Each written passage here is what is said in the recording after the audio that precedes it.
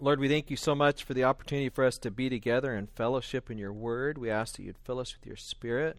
We thank you so much for all that you've provided us in the word of God that you've given us, and having the Holy Spirit to open our eyes to it. We thank you, Lord, that you've regenerated your children. We thank you for that, just the fact that we see in that wonderful hymn, thine eye diffused a quickening ray. And you awoke us and our chains fell off. We thank you for freeing us to come and follow you. And we pronounce you, Jesus, as Lord, and we thank you that you've enabled us to bow the knee and to confess you as such. And we pray that many more would do so, that you would use us to exalt your name today and this Christmas season. In Christ's name we pray. Amen. All right. Dave, really appreciate Dave doing the lesson last week on the humiliation of Christ. That stair step down from Philippians was just awesome, just to be reminded that God emptied himself, became a bondservant, man, humbled not just to death, but death on a cross. So the way to exaltation for Christ was to go downstairs. The way for us to be exalted is to follow Christ, and to go downstairs is the way up. And so that's what we're going to be talking about today, is the exaltation of Christ. Before we do so, let me go back to a couple announcements. Fossils in Faith, Dr. Matthew McLean will be here in a couple weeks. Just a point of clarification. This is a 4-part lecture series in 2 successive Sundays. So he'll be having one lesson at the 9:30 hour, a different lesson at 10:30. He'll be talking about the fossil record. Does it support naturalistic evolution? Adam to apes, does it matter? And then he'll also be preaching on the Lazarus and rich man and how that relates to evidence. And then all creation groans, looking at the fall curse motif in Romans 8. So again, 4-part lecture series. By the way, Matthew McLean, he's the paleontologist whose research went viral in 2015. I don't know if I shared that with you guys, when he found evidence of the cannibalistic nature of the T-Rex. His team, they found this bone in Idaho. I think it was Idaho. No, Wyoming. It was a T-Rex hip bone that had T-Rex teeth marks in it, and they published that research, and it just blew up. And so he's the guy that's going to be here, and he's just a really amazing guy. If you guys remember him from about 4 years ago, so I'd encourage you to come and to invite friends. We've got plenty of invites in the back if you want to grab a stack. As far as where we're at in our schedule here, is it possible to get the stage lights off? I don't know if that's possible there. So after this class, we go obviously to Christmas service, winter seminar, and then we'll be back in January 12th for evangelism. So very excited about that class. After evangelism, we'll have 2 sessions of church history. So that's how we'll move through 2020. So the main question that we're asking this morning is, how does Christ's first coming differ from his second coming? Last week we talked about the humiliation of Christ. We celebrate during this time of year Christ coming as a baby in a manger and walking amongst us as a man. Again, Dave did a great job with that. But why don't you open up to Luke chapter 24. This is where we began this course, was Luke chapter 24. Where, remember, Jesus is walking with the disciples on the road to Emmaus, and their eyes are restrained from recognizing him. It's actually a theme that you see throughout the ministry of Christ, is that there's things that are hidden from people, other things are revealed.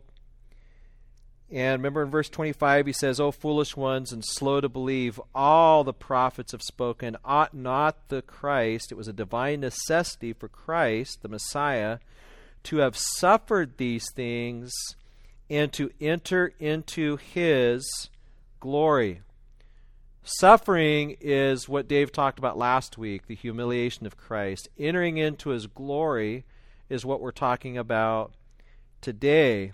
And then in verse 27, it says, and beginning at Moses and all the prophets, he expounded them all in all the scriptures, the things concerning himself, both pertaining to his suffering and to his glory. And so there's Old Testament scriptures that point us towards both aspects of Christ's work.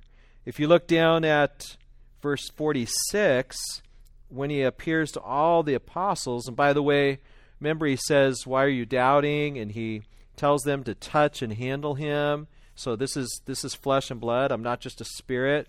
He also eats right in front of them to demonstrate that a resurrected body is a real body and it can digest food. And so then he begins to speak and open up their eyes to Moses and the prophets, the Tanakh. Verse 46, thus it is written, thus it was necessary, that's that same word, divine necessity, for Christ to suffer and to rise. So when he says to rise, he's equating glory with resurrection. And indeed, this is what we find in the Old Testament. The word glory, when it shows up in context about Christ, it's pointing to this idea of the resurrection of Christ that kicks off all these other exaltation type of doctrines.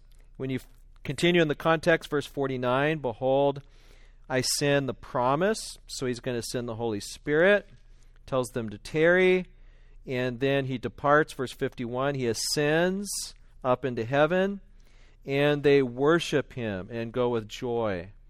So suffering, glory, suffering and glory.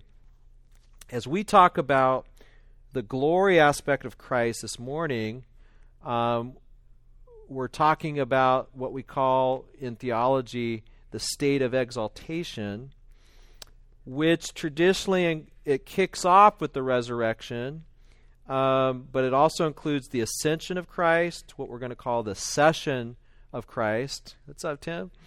And the intercession of Christ, and then second coming.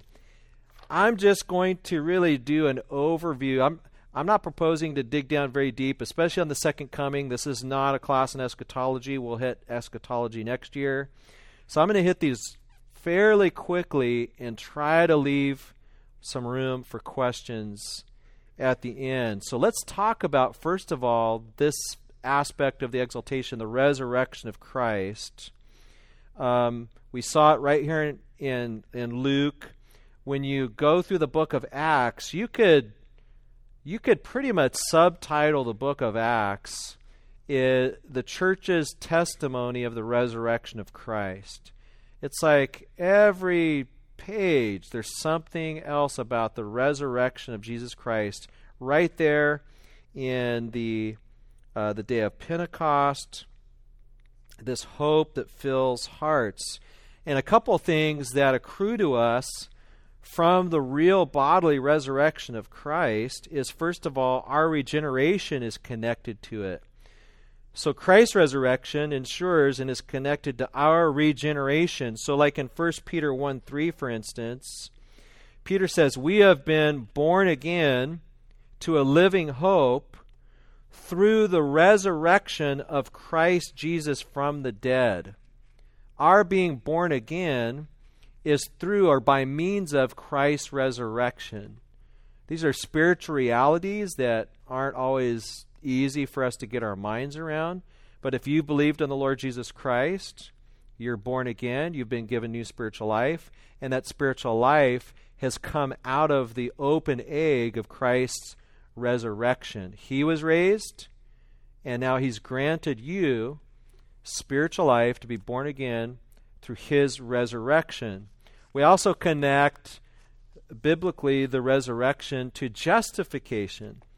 Like in Romans 4:25, where Paul says that Jesus was put to death for our trespasses. We talked about that last week. That's part of the humiliation of Christ. And raised because of our justification. That's a very interesting idea that Paul makes a causal connection between our justification and the resurrection of Christ. What in the world does he mean? Well, we know that all have sinned, right? And the wages of sin is what? Death. How many sins did Jesus commit? 0. But Jesus died for our sins. At least Brian and I know he died for Brian and I's sins, right? And so Jesus dies for our sins. And if the Father has been satisfied with Christ's death, there's no reason for him to stay in the grave anymore, because he didn't commit his own sins. He died for our sins. And if our sins have been justified in the mind of the Father, then Jesus Christ is raised up. And so he is raised because of our justification. It's causal. The Father looks down at the Son, his death. He says, this now satisfies my sense of justice. In my mind, I am now pronouncing justification on the elect. Now, we know that justification doesn't happen for you and I until actually in history we place our faith in Christ. But in the eternal counsels of God, once Christ has satisfied justice, now there's no reason for Jesus to stay in the grave. He is raised because of our justification. It's an amazing fact, spiritual fact. Thirdly, the resurrection of Christ is connected with our future resurrection bodies. 1 Corinthians 6:14 says, Paul says, and God raised the Lord and will also raise us up by his power. 2 Corinthians 4:14, who raised the Lord Jesus will raise us also with Jesus and bring us with you in his presence. He will raise us with Jesus. And then the whole the whole chapter of 1 Corinthians 15 deals with this idea that we are raised in Christ and he's the first fruits. So he's kind of like the first installment of resurrection, and all those who are part of his body, we will be raised as well in our resurrected bodies. So there's a lot about the resurrection that connects directly to us. Christ is raised literally, physically, glorified body. He's handled, he eats, he digests. He's not just a spirit, and his resurrection has theological implications. It's why we're born again. It's why we're justified, and it guarantees our future resurrection. If there is no resurrection, Paul says, we are of all men most pitiable.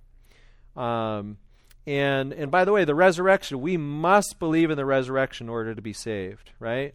Romans 10, whoever shall call, if you believe in your heart that God raised him from the dead, you shall be saved. Flip that around. If you don't believe that Christ has been raised from the dead, you shall not be saved. And so it's a cardinal doctrine of the Christian faith. And it behooves our meditation and worship. Connected to that is the ascension of Christ. Theologians will speak of the ascension of Christ as the linchpin or prerequisite of Christ's other saving works. There's things that accrue to us because Christ has indeed ascended. And so let's talk about, we just read Luke 24 about the ascension of Christ, but we could also make a few other statements about this fact. The ascension is prerequisite for the subsequent saving works of Christ, that is, his session. We'll talk about what that means. Pentecost, intercession, and second coming. So, for instance, let's turn to Acts 2. You know, when Peter gives that sermon on the day of Pentecost, he makes this connection. We'll pick it up at verse 33. Therefore, being exalted to the right hand of God, that's exaltation, that's ascension, and having received from the Father the promise of the Holy Spirit, he poured out this day which you now see and hear. So look at verse 36. Therefore, let's stick in verse 34. For David did not ascend into the heavens, But he says himself, the Lord said to my Lord, sit at my right hand till I make your enemies your footstool. Therefore, let all the house of Israel know assuredly that God has made this Jesus, whom you crucified, both Lord and Christ. You crucified him, but God, in fulfillment of Old Testament prophecy, has raised him.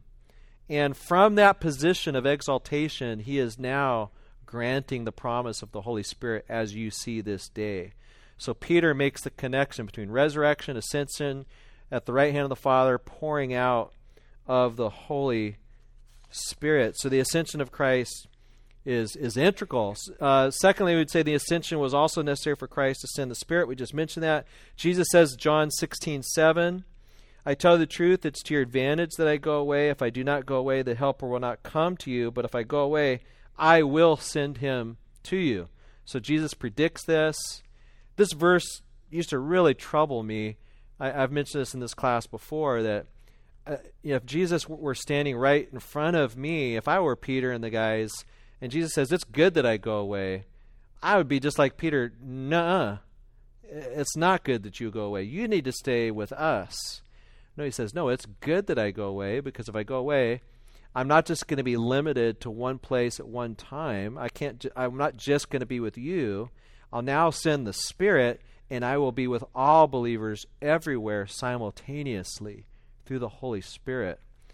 And so if we can really grapple with that, it just blows your mind. What Jesus is saying is we are in a better position than the 12 disciples who walk the earth with Christ in the flesh.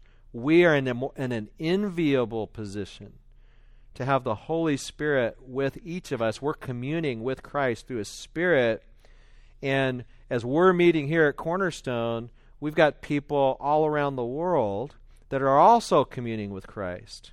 And so He's not limited to one place at one time through the Spirit. We also see that Christ's intercession also comes about as a result of His ascension. So, for instance, Hebrews 8, I love all the great intercession passages. Hebrews 8, you got Romans 8, of course, we get a preview of it in John 17 with the high priestly prayer. But if you just look over at Hebrews, just a glorious book. For if He were on earth, He would not be a priest, since there are priests who offer the gifts according to the law. Implication, if He's in heaven, He's carrying out this priestly work that is unique. And then we look over at like Romans 8, and He's making intercession for the saints according to and then Hebrews reminds us it's according to the order of Melchizedek. And finally, it is clear that Christ could come again only if He went away in the first place. So in Acts 3:21, Jesus, whom heaven must receive until the time of restoring all things.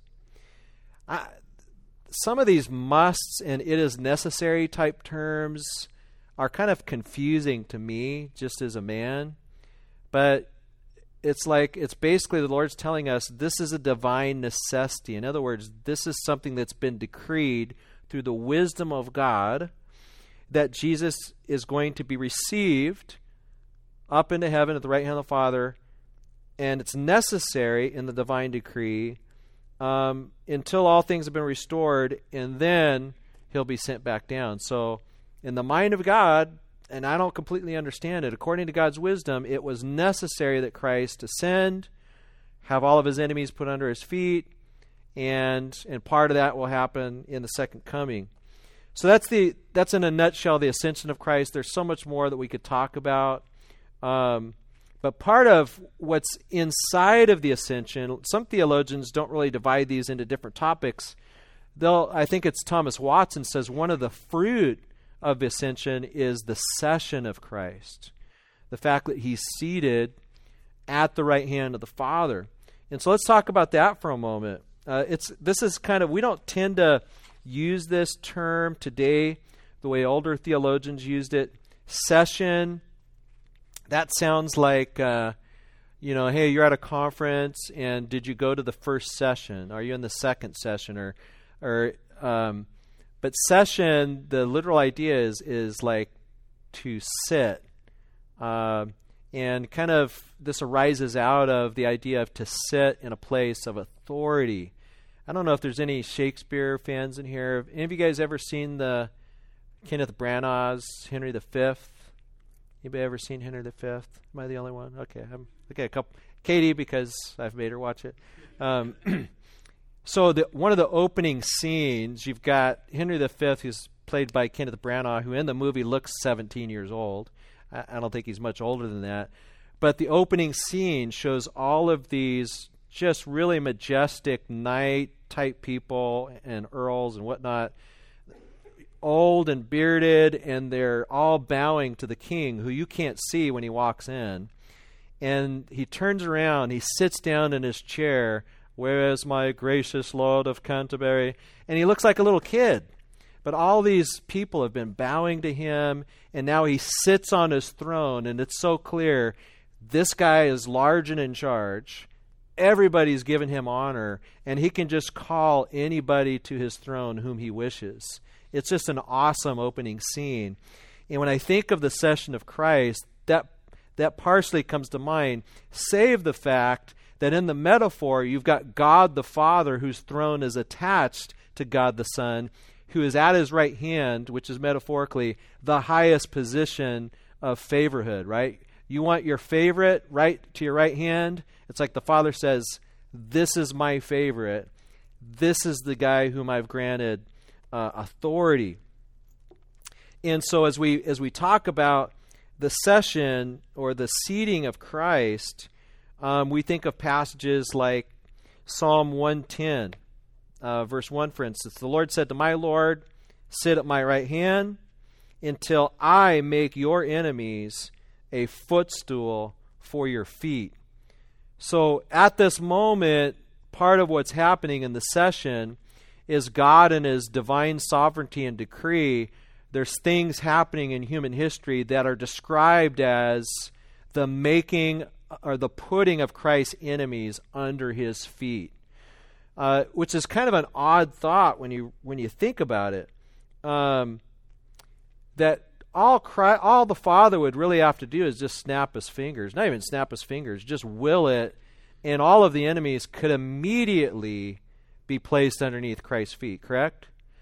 But God, again, in his divine decree, it is necessary, that day word in his divine decree has deemed that through human history that this is going to happen over time, that Christ's enemies are going to over time be placed under his feet. And that's why we have this terminology in the Bible. Some of the verses say his enemies are under his feet. Other verses say his enemies will be put under his feet. What gives? Why the seeming contradiction? It's that old prophetic aorist, right? It's so certain to occur, it's as if it has occurred, even though it's going to occur in human history. Does that make sense? There's certain things that are so certain, like our glorification in Romans 8. Our glorification is so certain to occur in the mind of God that you are glorified. Whoever was called, justified, elect, so on and so forth, is also glorified, even though we know in actual human history it's happening over time. That's the idea here with the placing of Christ's enemies under his feet. You could also take a look at Hebrews 1. When he had made purification for sins, he sat down at the right hand of majesty on high. That's the session. The idea here is it's not like Christ is sitting down playing tiddlywinks. He's just sitting down doing nothing. It's the concept, the metaphor of he has finished the work of atonement and he's now sitting in a place of authority. And so that would be the idea. You could also think of Ephesians 1:21 and 22, 20 and 21. God raised him from the dead and what? Seated at the right hand, far above all rule and authority and power and dominion, in every name that is named.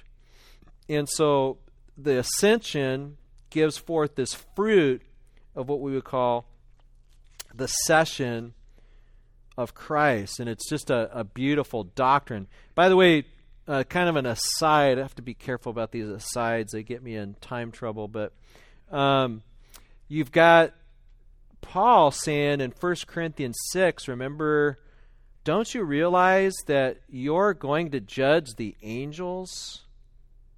It's like Christ is at the right hand of the Father waiting for enemies, and his judgment time is coming. We're seated with Christ in the heavenlies. We will also participate in some way in this judgment. We're kind of getting ahead of ourselves a little bit. This judgment thing that's coming, you and I, true believers, will participate in that judgment. Judging angels. What in the world does that mean? Does that mean we're going to be judging Michael and Gabriel? Most theologians over the years have said, no, that's probably not it. They're without sin. They're perfect. What other angels could we think of? Well, there are the fallen angels. So there's demons. Will we be involved in Christ's judgment in some sense of demons? We don't really have any more information than what Paul tells us in 1 Corinthians 6. But some theologians have speculated that part of what we might be involved in is actually giving testimony against fallen angels. Maybe the very fallen angels that have gone about trying to tempt us and have been involved in maybe bringing persecutors against individuals in the church, that we're rendering testimony against them, and then the Father will actually place them under our feet and under Christ's feet and render judgment, cast them out into the lake of fire. So that's just kind of sobering to think that as Christ is waiting for his enemies to be placed underneath his feet, we are part of the body of Christ. We're in Christ, and our enemies will be placed under our feet, including the devil and the demons. Just befuddling. Let's talk about another fruit of the ascension, as Thomas Watson says, and that is the intercession of Christ. The intercession of Christ, which we could, this seems to be part of Christ's high priestly work, and while justification is the atonement, is the ground of our salvation, there are still things that are being executed to get us to that place of glorification, to get us to persevere. And so it seems to be part of his high priestly work as he is praying for all the saints. And so in view of that, the Bible does draw a connection between our salvation and Christ's intercession for us. You might want to take a look at Romans 8:28. This is probably one of the most popular intercession passages. So we have here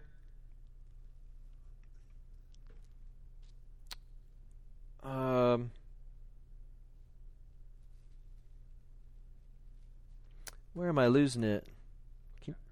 Yeah, it's Romans 8. Why am I not finding I know where it is. Where's Christ's intercession in the chapter? I'm having a brain hemorrhage here. Can any fine theologians help me? Where is it, Brian? You're my concordance. Oh, okay, verse 34. Yeah, so who is he who condemns? It is Christ who has died, furthermore is also risen, who even at the right hand of God, who makes intercession for us. So notice this is on the back end of that great chain of salvation that starts with God's foreknowledge, predestination, leading up through calling and glorification. So who can be against God's elect? Who can bring a charge against them? Who's the one who condemns? And so part of this whole package is Christ dying, rising, his session, which is connected to him making intercession for us. It's all joined together as part of the package of what Christ is doing. I think it's Robert Murray McChain that says, man, If I could hear Christ praying for me in the next room, I would not fear a million enemies, yet the distance makes no difference. He is praying for me, and he's praying for you. The fact that he's seated at the right hand of authority and he's praying for me and you is a thought that can well up on our hearts when we're being tempted. When you're tempted to fall back into sin, when you've fallen back into sin and you're having trouble repenting, to think of Christ's intercession for you. I think it's John MacArthur that said, if Christ were to cease praying for us, we would all apostatize immediately. But because he does pray for us, there's no chance that the elect will apostatize. His prayers are that powerful. And I love the precursor that we have. You guys, I'm sure most of you are very familiar with it. In John 17, where Jesus is praying for his disciples, but then he turns in verse 20 and begins to pray for everybody who's going to believe. That includes us. And then down in verse 24, it's just befuddling. I desire that they whom you gave me may be with me where I am.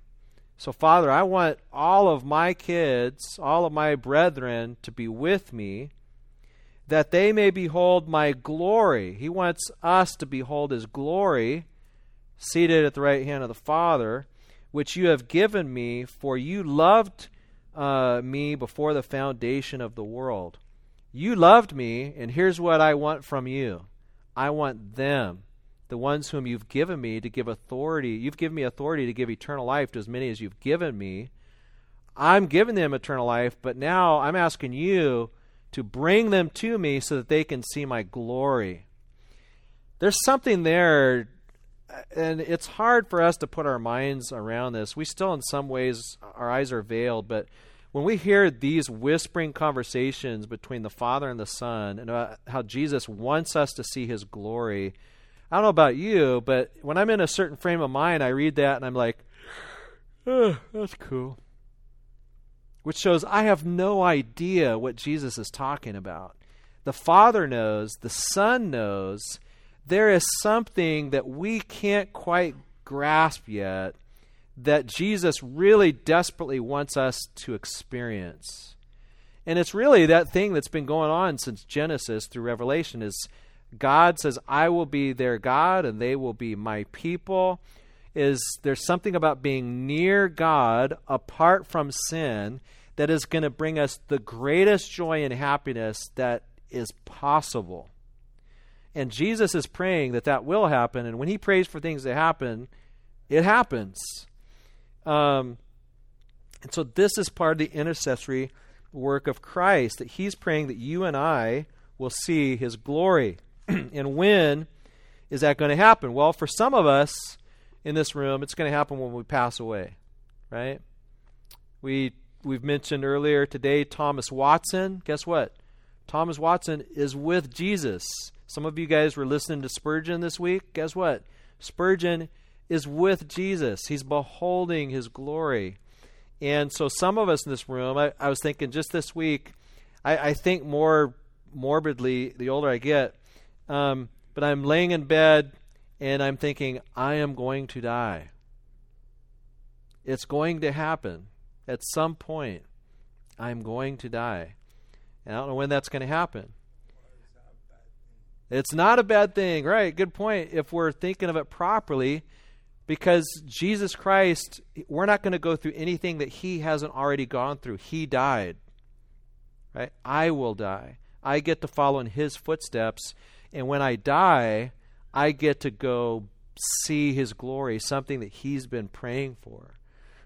And then I'll be like, now I get it. Why was I so caught up with all these trivial things in my lifetime? Now I understand.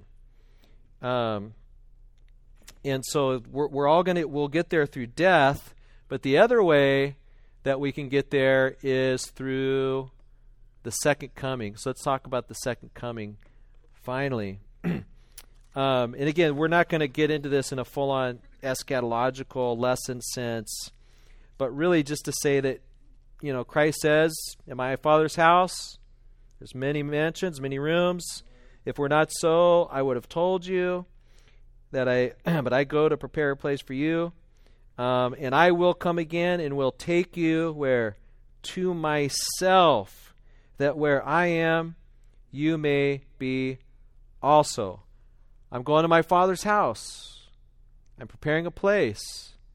When I come back, I'm going to bring you to that place. I'm going to bring you to my Father's house.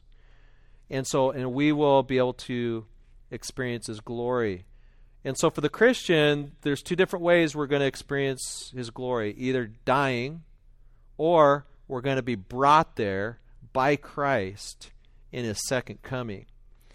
And so we get to experience that. Jesus Christ, when He comes, He'll bring glory. He brings eternal life. He brings joy. We're just kind of flying by these ideas. Colossians 3:4, when Christ, who is your life, appears, then you will also appear with Him in glory. When He appears, we'll appear. Right? How's that going to happen? Well, 1 Thessalonians 4, we will be caught up together with Him in the clouds. Therefore, do not fear. Those of your loved ones who have died, it's okay. They're going to be resurrected. Paul fills that out a little more in Philippians, says to be absent from the body is to be present with the Lord. If we happen to be present when the Lord comes back, then we will appear with Him in glory via the rapture. When we get to the doctrine of eschatology, we'll flesh this out more as we talk about kind of the roadmap of end times. By the way, anybody have the white tomb of glory? Anybody have this? So this is, if you guys don't have this systematic theology, I'd highly recommend it. This is John MacArthur, Dr. Mayhew, Systematic Theology, Biblical Doctrine. It's a killer book. Really awesome. Yeah, and it's big enough where you could kill somebody with it if you dropped it on their head. But he does they do an excellent job in here in just in a real summary fashion unpacking the glorified Christ and what happens leading to His return. Heavenly intercessor, rapture, judgment, second coming, millennium, great white throne judgment, eternity, future. And part of what they do in this shortened article is they've actually picked up some stuff from Dr. Barrick, who was one of my professors, who just in a nice, tight little summary does an amazing job talking about this. I want to read just one little section where he says, talking about Hebrews 2:5-14 reveals that we do not yet see everything in subjection to Christ. Verse 8, because His mediatorial kingdom has not commenced. In the end, even the currently reigning prince of this world, Satan, will come underneath Christ's reign in kingdom power. As long as Satan reigns as prince of this world, the kingdom of Christ has not yet been commenced or established. For that reason, Jesus taught His disciples to pray, your kingdom come. And then Revelation 22, verse 20 says, Amen, come, Lord Jesus. Part of what Dr. Barrick is pointing out there is we live in this in-between spot where Christ is seated at the right hand of the Father over the universal kingdom, waiting for His enemies to be placed underneath His feet. But Ephesians 2 tells us who's the prince of the darkness of the air. Who's still called prince right now? The devil. And 1 John says the whole world, John 3, lies in the lap of the devil. The devil roams around as a lion seeking whom he may devour. But there's coming a day when the archangel is going to grab the devil and he's going to throw him in a pit and cover it up. This is a bottomless pit so that he should tempt the nations no longer. This isn't a guy that's on a chain going around seeking whom he may devour. He is completely covered up for 1,000 years, and Christ will reign from Jerusalem, and He will be the most benevolent dictator that the world has ever seen. That's the return of Christ proper. That's the reign of Christ proper on the earth for 1,000 years. And if that weren't enough to fully justify God, this shows you how depraved the human heart is. Even though there's no devil on the planet. Some people ask, let me set this up. Some people ask this question. Why in the world is God going to put the devil in a pit and then release him after 1,000-year reign of Christ? Why? What is the purpose of that? Well, first of all, remember day. It is necessary. He has sovereign necessities all over this road to salvation. For his own wisdom's sake, he does certain things that aren't always observable or noticeable to us. But just think about this, that after 1,000-year reign of Christ, no devil to tempt human beings, perfect environment, nobody can blame the environment, right? Nobody can say, I had a bad dad, I had a bad mom. Nobody can blame global warming. There won't be any of that. Christ for 1,000 years will reign in righteousness. And what will thousands, perhaps millions of human beings do at the end of the millennial period? They will join with the devil against Christ. Does that not establish the righteousness of God to judge and put enemies underneath Christ's feet and to cast people into the lake of fire once and for all? Look what human beings do. Nobody will question the existence of God. There he is. Nobody will question the goodness of God. They will be experiencing his goodness throughout the millennial period. With goodness, with existence, it's just like after Jesus Christ raised Lazarus from the dead, you have this evidence right staring you in the face. And what do people do? We got to kill him. People will rise up. They'll go against Christ. God will judge final. You have the final great white throne judgment. Christ will be all in all, and he'll hand the kingdom over to the Father, that the Father may be all in all. Let's talk about just some final applications. The overall application of the exaltation of Christ is just like we see the disciples do at the end of the ascension of Christ. What do? They worship. They're filled with joy. And as they worship, when we really worship the risen Christ, and as we're filled with the Spirit now, that erupts into joy, and it erupts into praise, and then it erupts into what you see all throughout the book of Acts, and that is preaching the gospel of repentance for forgiveness of sins. They just can't help themselves. People run throughout the book of Acts proclaiming Christ who has changed their lives.